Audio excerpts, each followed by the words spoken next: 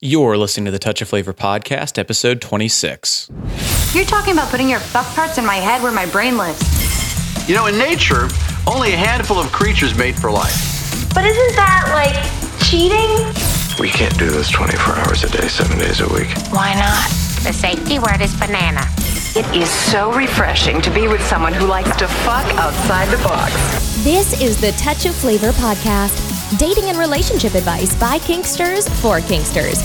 Join us as we tackle BDSM, sex, non-monogamy, and how to build extraordinary relationships in an ordinary world. And now your hosts, Cassie and Rigel.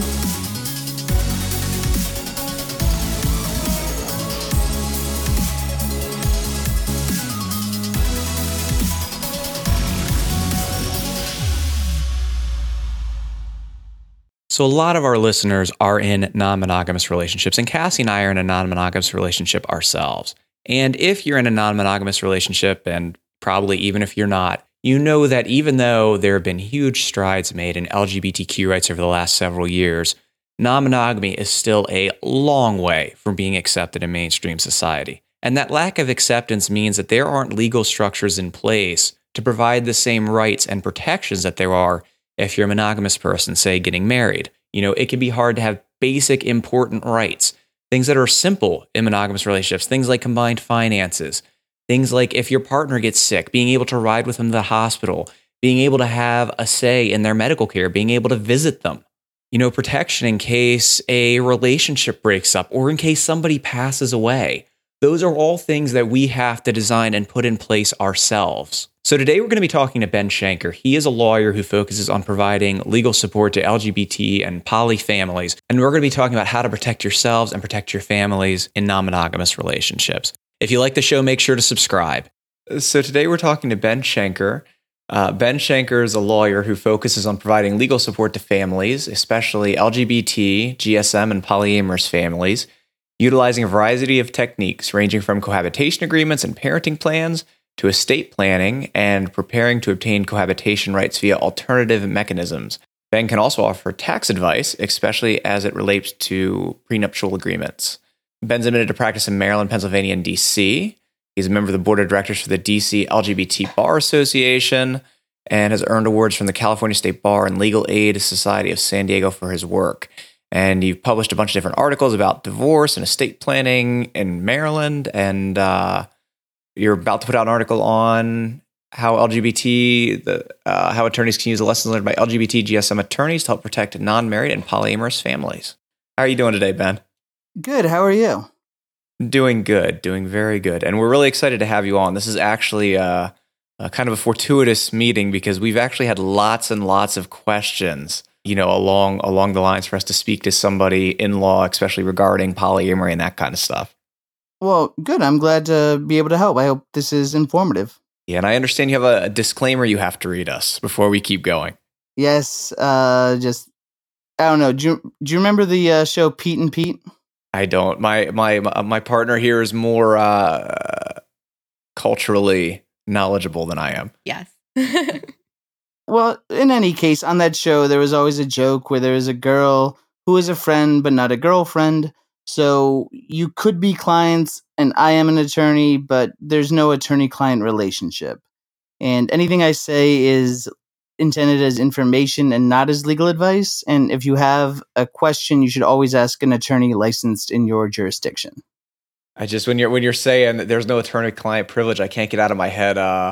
Saul from Breaking Bad, like, put $1 in my pocket, and then you'll be my client. We'll have privilege. Yeah, it's sort of like that. I mean, he's not the best example of an ethical attorney, but yeah, and especially given that we are talking, hopefully, to a lot of people, there's no privilege right now.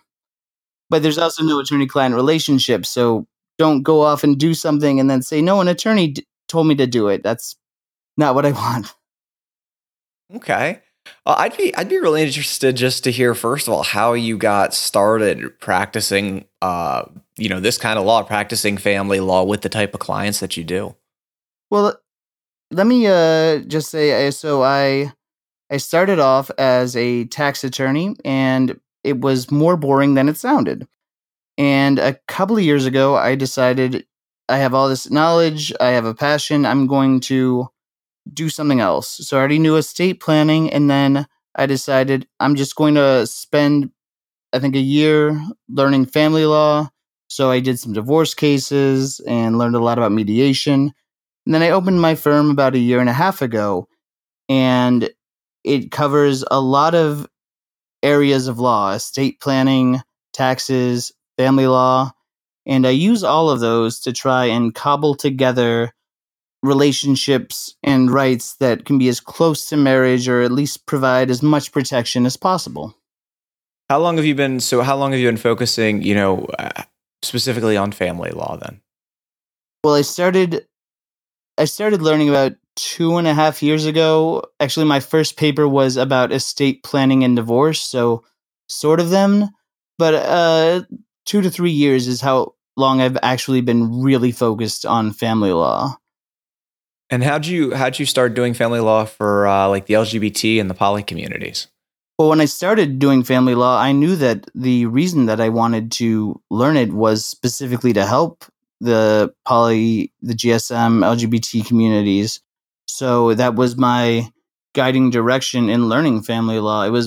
I had more of an interest in helping our community than I did in learning family law, because family law is interesting, but I'd rather be doing something else. But it was the passion to help our community and the wonderful people that are in it that drove me to learn family law. Okay, so you were already a part of the community before. That's what I was curious about. Like, it was something where you became a lawyer and then you ran across people and you got interested, but you came at this, like, you're already in the community and you came at this from a perspective of wanting to help. Exactly. I had realized I was poly before I was a lawyer, and then I realized I was poly, and then I decided, why not just combine the two? Awesome. So what kind of things do poly clients come to you for? Ooh, that's there can be a lot of different issues. I recently consulted on a prenup for 2 people who are poly. I've done regular domestic violence, and I'm working with someone to do a mediation. I've been asked to consult on parenting plans so that multiple people can be parents.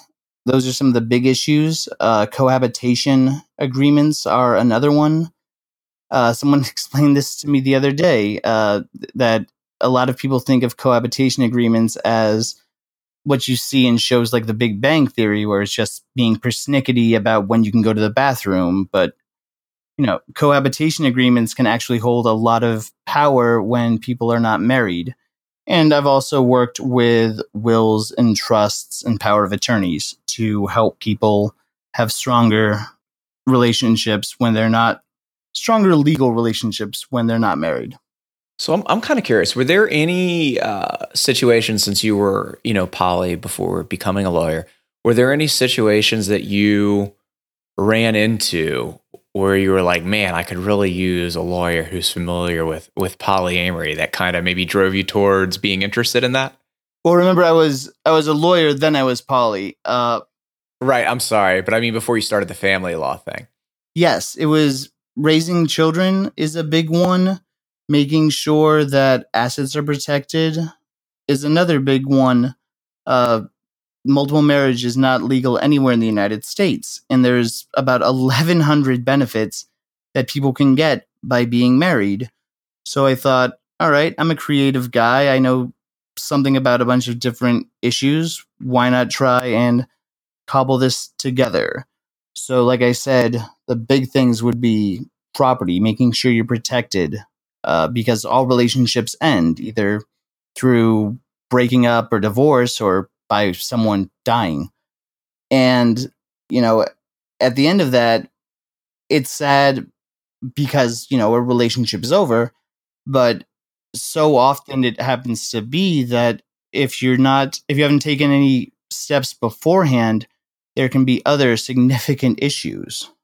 So why is being like a non-monogamous person in a legal case different than being someone who's in more of like a traditional relationship? Well, it really depends on what case it is. I mean, if it's if you're on trial for murder, I don't think the judge is really, or the jury is really going to care. Oh, well, this guy, he's found a unicorn. Good for him. I mean, if I were the judge, I would just be a little bit jealous. I know there are some concerns about people contacting Child Protective Services, and those generally shouldn't be a concern because Child Protective Services should be better than this. But there can be, for example, if you are fired for being polyamorous, that's very different from being fired because you're a GSM or you're a racial minority or because of your gender, because being a GSM, being a member of a racial minority, and being fired because of your gender might all be illegal because those things are protected classes. Being polyamorous is not a protected class.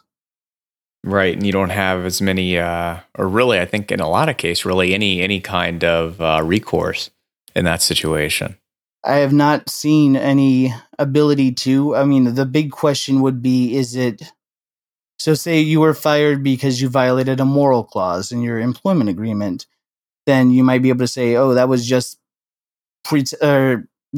an excuse. But no, there's not a lot of protections for people being polyamorous. So it really depends on the big issue. Now, I know, for example, I was talking about this the other night. I did a presentation on kink law, but I mentioned this.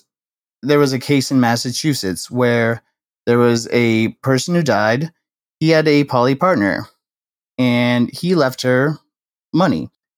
Now, her family stepped in and said, no.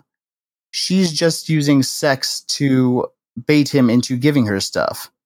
It's called undue influence. And the judge agreed, and then she ended up not getting anything. And the reason I know about this is because there was a GoFundMe because she could not afford to appeal the decision. So when it shouldn't have had anything to do with it, but people can use prejudices to try and persuade judges or juries.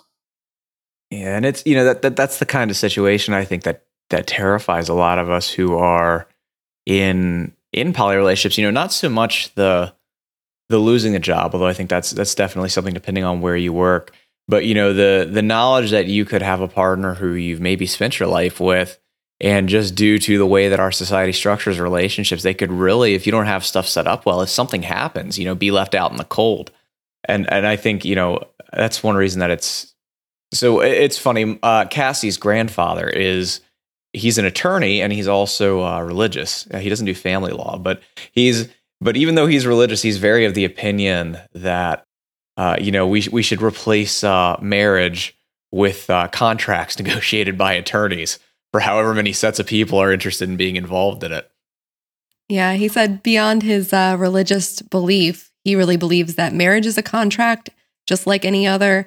And as long as everybody is going into it with understanding and legal advice, with everyone having an attorney on board, anybody should be able, who is a consenting adult, to be able to form the types of relationships they want. Well, it's interesting that you bring that up. I've been doing a lot of research about this recently, and there is a lot of differing opinions on whether marriage is just simply a contract or whether it's a status. Because what I mentioned cohabitation agreements a minute ago, and I assume, have you both heard the term palimony? I actually have not. I've heard alimony, but you said palimony, P-A-L? I did. No, I'm not familiar with that. Okay, if you've ever seen The Birdcage, they mention it in there. But there was an actor, Lee Marvin, who was supposed to give a bunch of money to his live-in girlfriend. When he died, that didn't happen. She sued for the estate. Or she sued his estate for that money, and some clever reporter said it's alimony for pals, or palimony. And after that, we have cohabitation agreements. In a cohabitation agreement, like I said, you can agree with someone you're living with and not married to, and you can say, well, when the relationship ends, I'm going to give you this much money because you haven't been bringing any cash, but you've been supporting me and helping me to bring in my cash or something like that. And like your grandfather said, you need to have legal advice, informed consent, full knowledge of the material facts. And there are ways to do that. It's complex.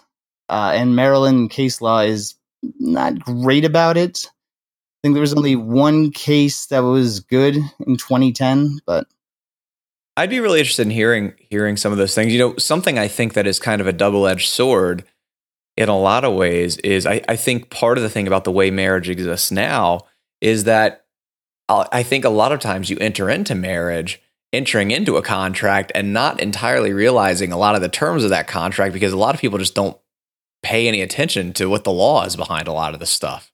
You know what I mean? So I think that is one benefit to designing your relationships and having to sit down and do things like sit down with a lawyer. Even though it does suck in a lot of ways, it also is good that you have to intentionally think out and design those things versus just kind of, saying I do, and you've essentially created a whole contract and not discussed most of the terms of it. Yeah, I wrote one of my blog posts was the problem is when you want to enter into a legal relationship that isn't marriage, you have to sit down and there might be many lawyers because everybody needs to have legal advice and everyone's interests are different. And then once it's signed, you don't even get an open bar or a band, not even a DJ. So you're exactly right. When you get married, for example, I went to law school in California, and when I got married, from then on, half of everything that I would earn or that my spouse would earn would go to the other person. So before we divorced, she in theory owned a third of my law degree. I don't understand how that works, but that's how it is. But when you get married, you have different things relating to taxes are a big issue. You have automatic rights for inheritance. So if you get married and you don't have a will, when one person dies, the other person gets an automatic share plus some other money from your estate. And I don't think a lot of people know about that. And then there's also issues with regard to children. It's just, there are, like I said, 1,100 federal laws, and Maryland has quite a number of them too. And there are a ton of benefits or disadvantages, however you want to put it, to being married. Well, I'd be interested in hearing what you think some of those most important benefits are that you try and replicate when you're creating legal agreements for poly people and poly families. Well, I think one of the biggest ones is inheritance. Like I said, in Maryland, and it's true in most states, I believe all of them, but I just don't know the laws for every state. But when one married person dies, the other person is entitled to what is called a spousal share. I think it used to be called dower and curtsy because lawyers like silly words because we realize we'll make money having to explain them and we'll charge for the time. But now how it works is, so when one person dies, you get, depending on and whether you have adult kids or not, you could get, a good percentage of it plus some extra cash, I believe. So that's a big one.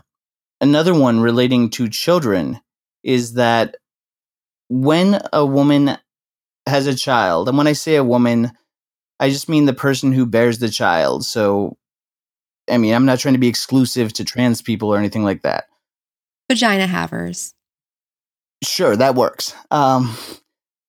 But when that person has the child, the spouse, especially when it's a cis woman, cis man, is presumed to be the father.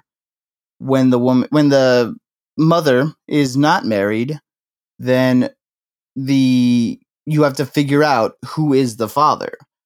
So imagine that there are a cis woman and a cis man are both married, and the cis woman is pregnant. Now, the father ends up being presumed to be the father at birth, but if they're poly and they are not fluid bonded, then maybe that's not the case.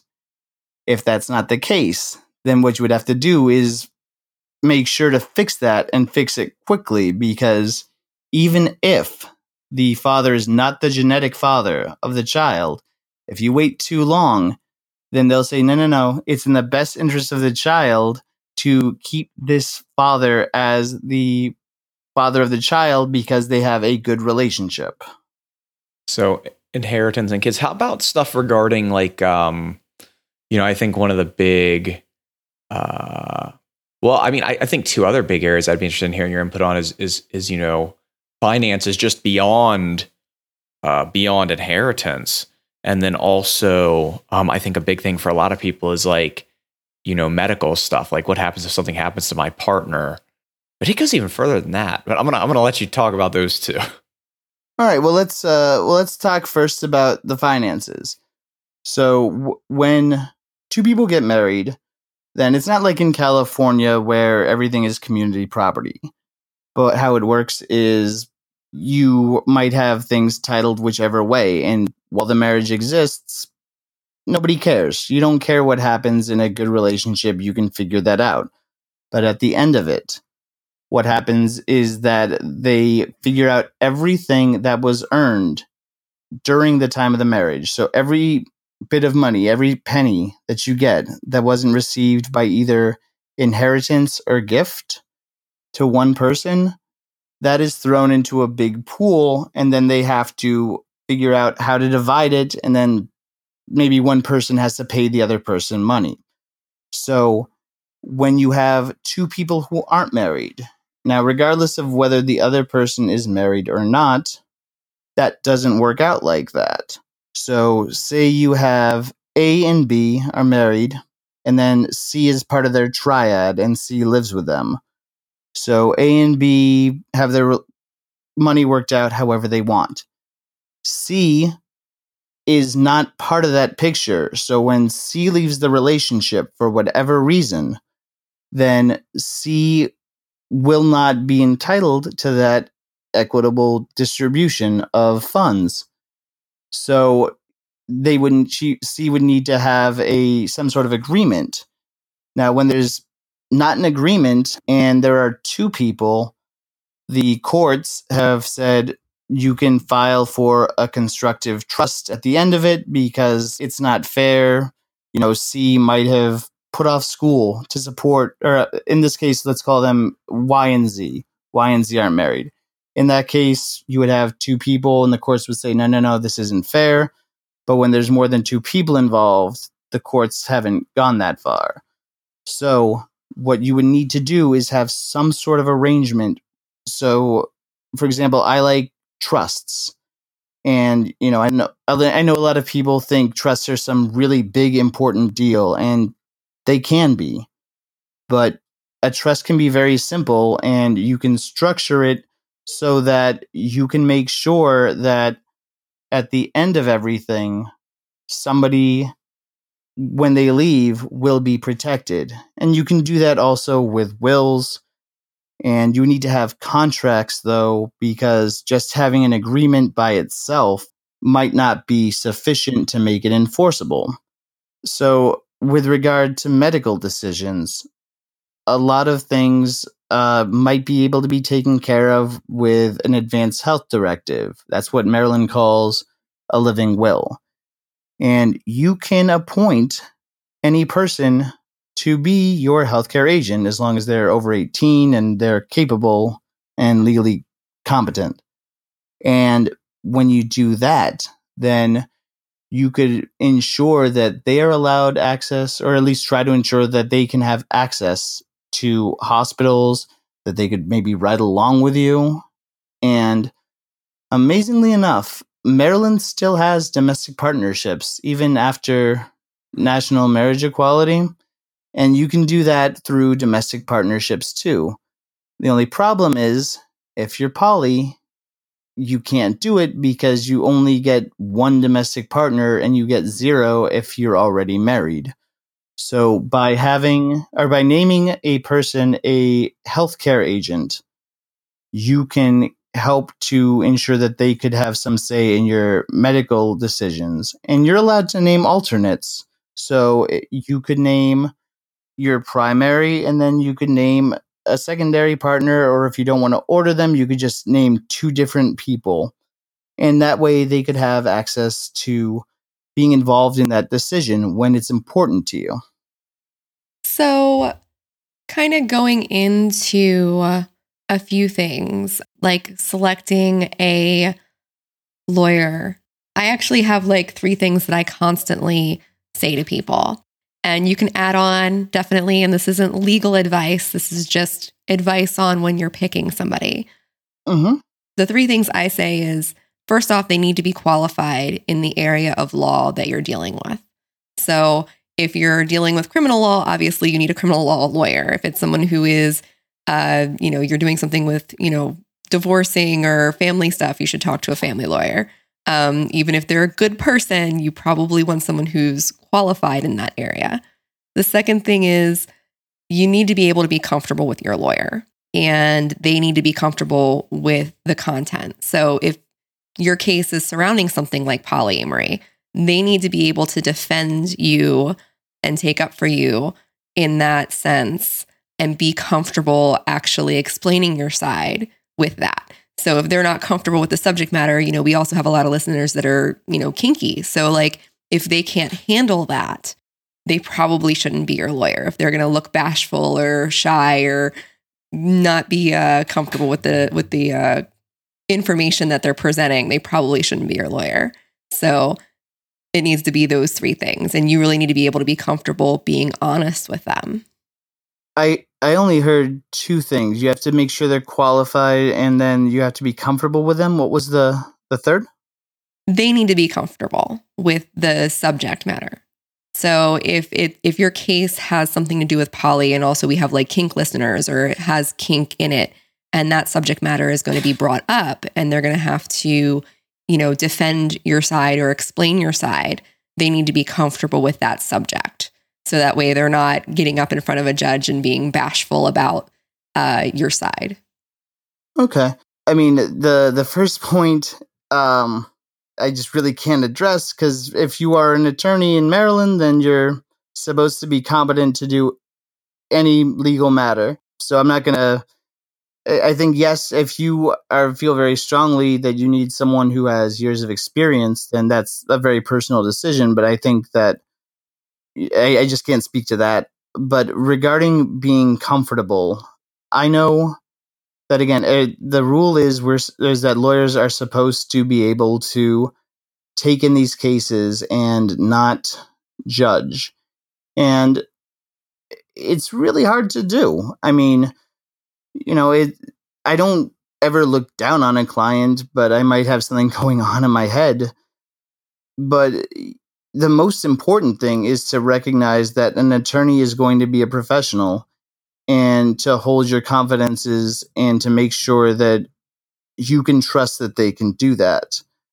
For example, recently I had 2 people come in and wanted a prenup, and toward the end of the meeting, they said, "Oh, should we mention it?" And one of them looked a little bit embarrassed, and I said, No, it's okay. I have given a presentation at a swingers club. There's really not much you can say that's going to shock me. And they ended up saying something that kind of changed everything we've been talking about for the past half hour.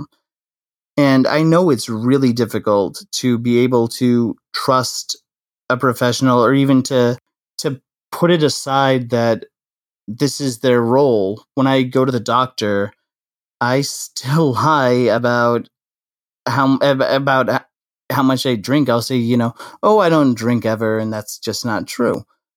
And when you go to an attorney, you have to realize that this is someone who is there to help you, and that anything you say can or will be held in the strictest of confidence, Because if it isn't, then they're not going to have their job. And I certainly know that I don't want to lose my license after, 3 years of law school and hundreds of thousands of dollars of student debt. I know it's really easy to say, and it's really hard to practice. And if you go to NCSF, you can see a list of kink-friendly professionals. Now, that's not really vetted by anyone, I don't think. But you could be able to see on there, oh, okay, well, this person at least is comfortable enough to say that they're kink-friendly. And there's also similar services for poly-friendly too. The most important part is that you need to be able to remember that your attorney is there to help you. They're not there to judge you. They're not there to think about anything related to them, because it's just not what we do. We can't do that. We shouldn't do that, at least. Yeah, and you were talking about, the importance of them understanding that it'll be held in the strictest of confidence. And you can correct me if I'm wrong here, but I think that if you break that confidence, you can potentially be disbarred, can't you? You can. Yeah, there's pretty severe consequences. The only caveat to that is when you're going to say, I'm going to kill this person, or, I'm going to steal all this money. But you need to make sure to remember that when you go and speak to a lawyer, anything you say is going to be held in the strictest of confidence. And I think because lawyers wrote the rules of evidence, that was the oldest privilege. And then, the same thing with a clergy member, but not with doctors. Psychotherapists, yes. Doctors, no. There is no doctor-patient confidentiality legally in Maryland. So, in certain circumstances, what would you say is times that you probably should keep your mouth shut in regards to your relationships with your poly? If you're in a legal situation, when do you want to keep your mouth shut? It really depends on what the issue is. For example, like I said, criminal law really doesn't come up. I know that I've heard people say that it can be illegal because it's a common law marriage and then there's bigamy. But I just don't see how that would work. And more importantly, Maryland doesn't have common law marriages. I mean, I'm sure you have DC viewers, and we do, or listeners, excuse me. But in DC, you have to be common law married. You have to put this out and hold it out to people. When, for example, you are doing something relating to adoption, I think a lot of time it's how comfortable you are personally in discussing it. I know a lot of people just don't feel comfortable discussing it. I know you had a great interview recently with Tamara Pincus where you talked a lot about coming out. And so a lot of times it's a question of how comfortable you are. When it comes to the possible consequences, I think a lot of times it could be, again, maybe it relates to kids, and the other person is going to say, oh, no, he's polyamorous, he's a pervert, blah, blah, blah. And that could be hurtful then if that's true and the judge doesn't really think, or the judge is more conservative or a jerk or whichever. And in that case, you don't need to volunteer. I think it's called a lie of omission. I mean, if you don't have to say anything, then, why would you? And I think a lot of times the concern is that people think that they can handle a lot of things on their own.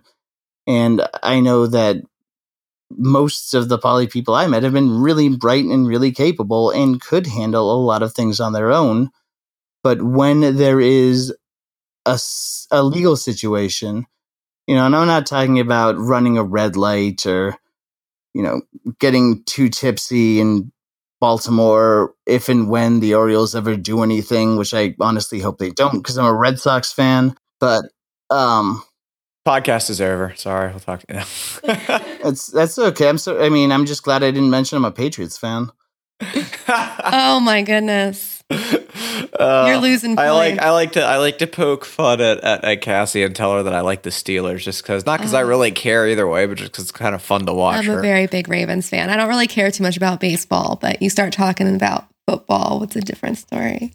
Well, I mean, to be fair, the Patriots and the Ravens don't really play that often. So, I mean, we're not, we hate the Steelers too. We can bond over that. But but the important thing to remember is that when you are in a serious situation, even though you might be smart and clever enough to handle these things, to understand the legal rules, a big advantage to having an attorney is that the attorney is detached and disinterested. I mean, not disinterested in that he doesn't care or she doesn't care. It's that it took me a long time to figure out that the best way for me to look at this is to do it dispassionately. And when you're in a serious situation where you could end up with big repercussions, having somebody who is looking at it from a professional standpoint can help because they don't have any concerns that are weighing them down. They're not afraid or they're not excited.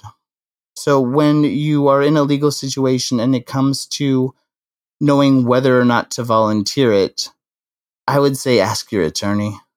And yeah, I think there's specific legal situations, moving into off of property and all that stuff for a minute. But I think there's specific legal situations where people are because the fact of the matter is most of the time, I think that from a BDSM standpoint, you have a lot more potential negative legal interaction from that standpoint, but I think with poly, the main things people are worried about is any kind of proceeding that risks the children, like a nasty divorce or something like that, where somebody wants to bring it up, and then, being outed at work. Like, I think those are the two big, in terms of actual concerns of legal actions. And I guess the bigamy thing, actually, that's a really interesting point that I haven't thought too much about. That I guess could really come up depending on where the bigamy thing, depending on where the bigamy. Yeah, sorry, tells you how much I say the word. No, that's okay. I mean, if you look at it and you're aware of bisexuality, you think it's bigamy. Yeah, but it's bigamy. Yes, it is big of you. Thank you. I mean, bigamy. It's first of all, you'd have to have a valid marriage in the first part, and then afterwards you'd have to hold out the other person as your spouse. So, for example, and remember, there is no common law marriage in Maryland. A lot of people say, oh, we're common law married, and that's nice and it's good to have that sense of closeness, but it doesn't happen in Maryland. There are only a handful of states or jurisdictions that do it. One of them is DC, and I've never actually seen it play out, but my thought would be, A, a second marriage is void from the beginning, and B, since it's a crime, you need to have intent to commit it. So, this is not a really big thing. I know there have been concerns about immigration and, because this administration has said that they're going to deport criminals, but it just happens so rarely, and there's only a few states that do it. That's not a concern. And with children, I can understand the other person wanting to say, "Oh, this person or my partner's a polyamorous. She has low moral value." But the thing is, people forget that the other term for polyamory is consensual non-monogamy. So if the person were to bring it up, then you could just say, yeah, but you knew about it. You agreed to it.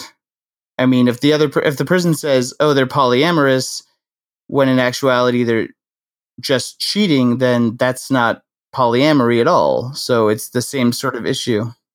Yeah, that's, we're polyamorous, but my spouse doesn't know about it yet kind of a thing. Right. I mean, that's not that's just cheating. So I think this brings up an interesting point, though, talking about the bigamy stuff and DC and Maryland, and this brings up an interesting point that actually has some personal interest behind this question. But So what would, in a state like Maryland where there's not common law marriage, what would it take for a second relationship to be considered a marriage? I mean, would it be a legal marriage? Would there be something else that could fulfill that, like a commitment ceremony or living together a certain period of time, or a combination of a lot of factors? Like, would there be a way without actually going and legally getting married in Maryland?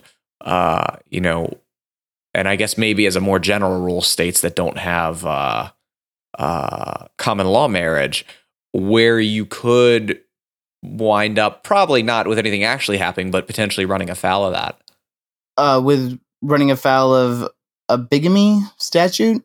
Yes. Yep. Like, could there be something that would be like that could be constructed as marriage, even if you didn't actually legally get married and you're not in a common law marriage state? Yes and no. So for the purposes of bigamy, if you're not in a common law marriage state, then no, you don't have to worry about that. And let's say that this is a negative consequence of trying to plan around something while being married. Like I said, if you're married and one of the spouses dies, then the other one is automatically entitled to a certain percentage.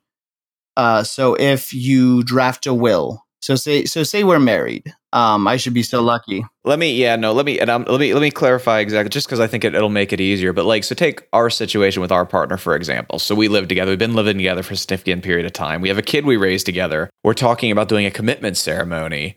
We're probably going to do legal things to, help provide some of the rights. So is there any way in Maryland that something like that could wind up being considered marriage? Like, if you have all those things in place? No, it can't be considered marriage, but you can use a variety of techniques to try and get some of the benefits of marriage. So, you mentioned that, 3 people are raising a kid together. Right now in Maryland, there is something called de facto parenthood. And that has 4 requirements. I don't remember them all off the top of my head, but you can see them in a blog post on my page. And one of them is living with the kid for a long enough time to have a parental relationship. One of them is that a biological or adoptive parent consents to this. And one of them is providing financial support without any expectation of recompense. And there's a 4th one, but if you can get that sort of thing in, then when the relationship ends for whatever reason, then that third party may be able to say, I am considered a parent. I have the right to also seek custody of this child. So there you can get a big benefit. And like I said, with inheritance, there's another easy way to do it. Just write a will that says it. I actually think, so we'd actually want to talk about the de facto parent thing for a minute, because so I just actually saw this recently, and I think it's a really interesting point. And the reason I find it so interesting is because it's something that I think most people aren't aware of, and it potentially has, it's kind of like how we were talking earlier about, getting involved in a marriage, you're winding up in a contract that you don't know that you're winding up in. The de facto parent thing, I think, is actually really interesting because it can create both legal rights and legal obligations potentially. And I don't think a lot of people are aware of the situations that can create those and exactly what can happen with that. Yeah, unfortunately, a lot of people aren't. And in Maryland, Wisconsin, not New York, people think it is, but not really. But DC, for example, has a third party statute allowing, I think, either visitation or custody.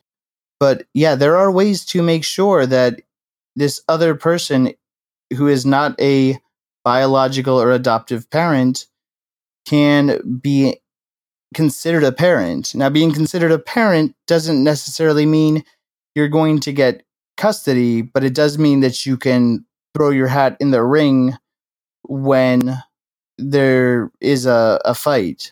Right. And my understanding of it, and correct me if I'm wrong, is that you can, so if you meet those 4 criteria, the living with, providing support, the parent fostering, I forget what the 4th one is, But essentially, do you want to just give me one? I was going to say, do you want to just give me 1 second now?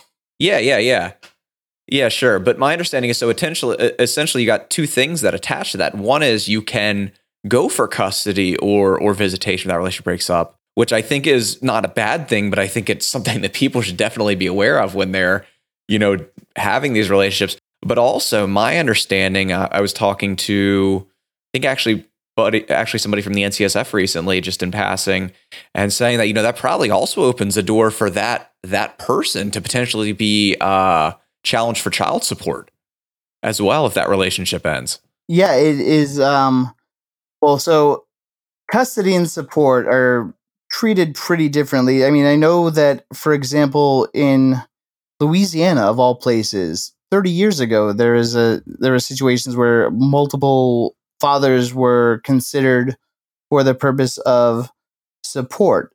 And yes, unfortunately, Maryland, I haven't seen them draft any forms for support, and it's a possibility there too.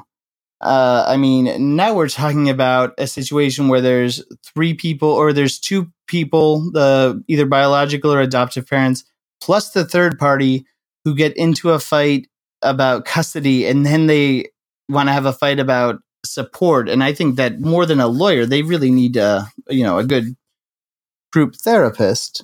But it is a possibility.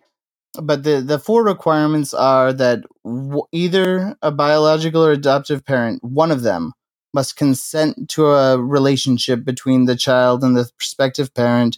They have to live in the same household. And that's important because I know a lot of polyfamilies are not necessarily located in one house.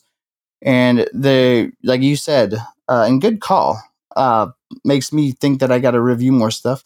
There has to be some financial support and taking responsibility for the kids' care, and the relationship must have gone on long enough for a parental type relationship to have formed. So, and once you've got those 4, then you can, and you mentioned, you can possibly seek out custody or visitation. I mean, a third party can seek visitation. It's the custody that is a little bit different, and Maryland has some Maryland's not great on that, but you can seek custody, and that doesn't necessarily mean you'll win it, but it means that you can try.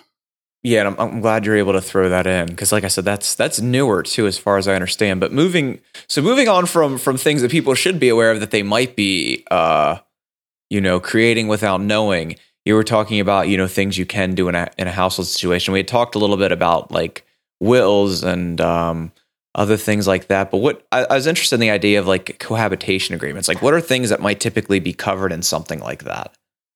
The big things in cohabitation agreements would be what happens when at the end of it, you're all done, but you can have it be as broad or as narrow as you want. That's the nice thing about a cohabitation agreement, which is more like a contract versus marriage, which comes with all of these inherent things that people don't even consider. But you can talk about who is responsible for taking care of the house. You can talk about who is responsible for providing money. You can be even more detailed and say if you're going to share property, say you have a car together, you can say who's going to be able to use the car at this point. You can say who's going to take care of the animals. What happens when somebody loses their job? Regardless, my girlfriend gets the cat back. She takes the cat. Really? I don't want that fucking cat. Shh, don't say that. My cat's right here. And she looked up and was like, who doesn't want a cat? But like I said, you can be as detailed as you want. I mean, a big part of it is to make sure that there is protection at the end of a relationship, because you don't want to put your life in someone else's hands for years and then they change their mind abruptly and it's over. But you can be more detailed. And honestly, yeah, I think that you're looking at all of the details of a cohabitation agreement being as precise as possible, making sure, who's going to do the dishes, who's going to take care of the cats, and so maybe your girlfriend can get her cat back, things like that. But looking at them is important. It's kind of like a pre-marriage therapy or a pre-marriage counseling that, might be required in some southern states, for example, or like, for various religious institutions. It's kind of like that. It's kind of making sure that you really are aware of what is important and what is not just important to you, but what needs to be done in a functioning household, because somebody's got to do the dishes. Somebody's got to take care of the cats. Somebody's got to take care of the dogs. And I think just even looking at them can be beneficial, even if you don't want to necessarily do one. I wanted to say, regarding the powers of attorney, trusts, or not trust, regarding powers of attorney, regarding advanced health directives, and regarding wills, those are three things that I think every adult in the world should have. But if you go to my website, I've developed a little interactive feature where you can describe your family. You can say, I'm not married. I have multiple partners. I have a kid and I want one of my partners who's not a parent to be involved, and I own property with other people. And it'll explain why those things are important for your potential situation. And it doesn't cover as many situations as, there are poly families. It's like a rainbow. There's, people on all ends of the spectrum. But there's many people who, many types of poly relationships as there are people who do poly. Exactly. And then I just wanted to say one last thing about advanced directives and powers of attorney, and that is that they are really important for same-sex couples, because religious freedom laws have been passed recently in some states. I don't think in Maryland though, but they say, if it would offend your religious sensibilities, then you don't have to accept a same-sex marriage.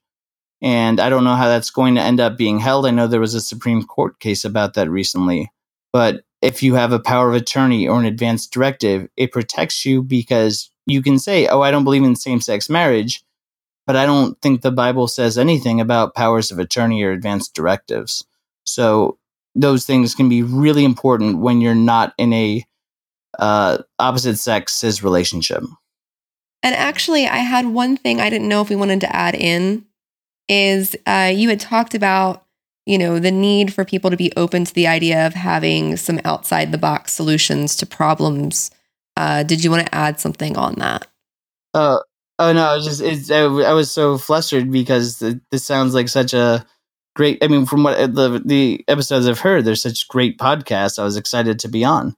So it slipped my mind, but thank you. Well, I know that sometimes you might want to go to a doctor and say, my leg hurts, I need some aspirin, because you heard a friend say, I had a leg pain and, I took some aspirin and now it's great. But the thing is, if you go to a doctor because your leg hurts and it's because you cut yourself, then aspirin's not going to help.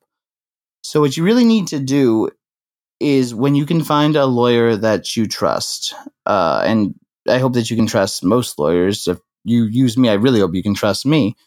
But one thing you need to be able to do is really think not about how you want to get what you want, but what you want. Because we've talked about cohabitation agreements, about de facto parenting. I know we've talked about adoption, and, adult adoption is something that can get people things that they didn't even know they could get. So when you're poly, you should realize that the way that is the best for most might not be the best for you. And that doesn't mean that there's not another way to accomplish your goals. So when I am mediating or talking to a client, I always ask not what do you want me to do, but what do you want to get out of this? What is most important to you? Because each person's situation is unique. And just because there doesn't seem an easy way to get something doesn't mean that there's not a way. So it's kind of like vegan cooking. You know, you're not going to be able to put eggs in a hollandaise sauce, but that doesn't mean you can't make a really tasty sauce that works well on a crab cake Benedict.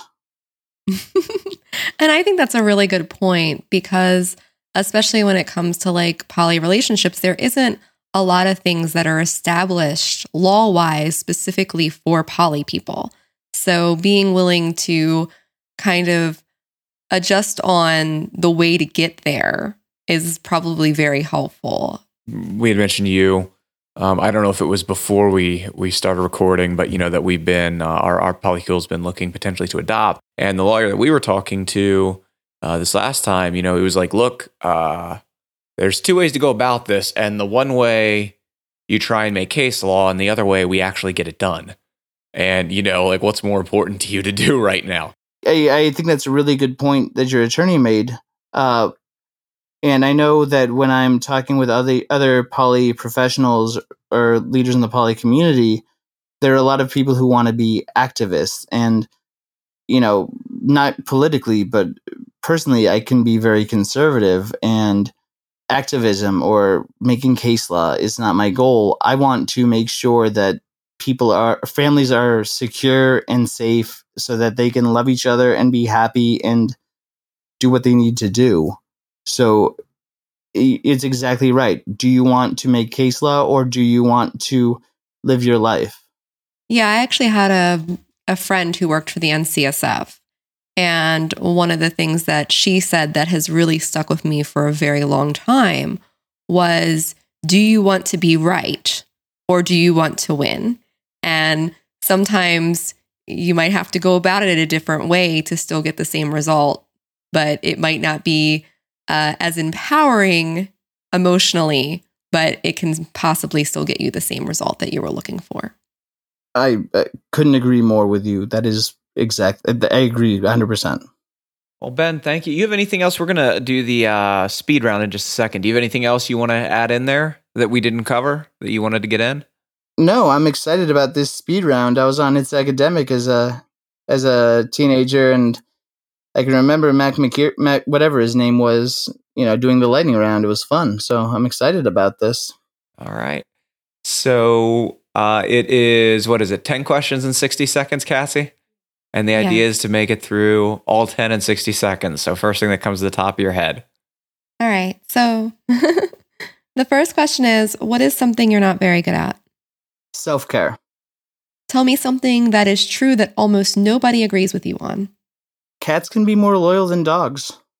Next question. Best piece of relationship advice you've ever received? It's not about finding the partners that are perfect. It's about finding the partners that you can live with. What are 3 things you couldn't live without? Affection, my cat, I'm really into cats, and NBA TV when the Celtics are playing well. What turns you on? Consent, affirmative consent. Awesome. A book you would recommend for our listeners? 7 Habits of Highly Effective People. What's the most adventurous thing you've ever done? I have been ziplining through a rainforest. Cool. Who's your movie star crush? Or TV. Or TV. That redhead from Mad Men, I can't remember her name. She plays Joan. What's something you're working on right now that you'd like our listeners to know about? Right now, I am writing a paper for a family law journal about the need to expand domestic restraining orders to protect against cyber harassment, such as revenge porn. That's awesome. And where can people find you? They can find me online at Polyamory Lawyer on Twitter, or my website, which is polyamory.law, or hopefully at that Capital One Arena when the Bruins are in town. Hey, and it's Christina Hendricks, by the way. Thank you. Sorry about that. Ugh. You're welcome. Yeah, and she is, yeah. All right. Well, Ben, thank you so much for joining us today. It's been great to have you on. Well, thank you. It was my pleasure. Thank you for having me. All right, so if you guys live in Maryland and you're in non-monogamous relationships and you're interested in talking to a lawyer who might be able to help you work out cohabitation agreements or anything along those lines, go ahead and reach out to Ben. If you are not in Maryland, go to the NCSF's website and look at their Kink Aware Professionals directory, and you can find a lawyer in your area who is familiar with non-monogamy. We'll put links to both Ben's site and to the NCSF's Kink Aware Professional list in the show notes at atouchofflavor.com/026. While you're on the website, if you have a topic that you want us to talk about, if you have a guest that you think that we should bring on the air, hop over to atouchofflavor.com/ask, send that in. We'd love to hear your ideas about what we should talk about next or who we should bring on.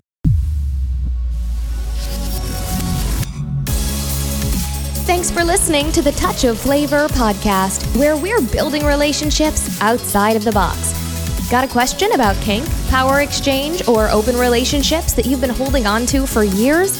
This is the place to ask it. Submit your question at atouchofflavor.com/ask or leave us a voicemail at 833-ASK-TOF1.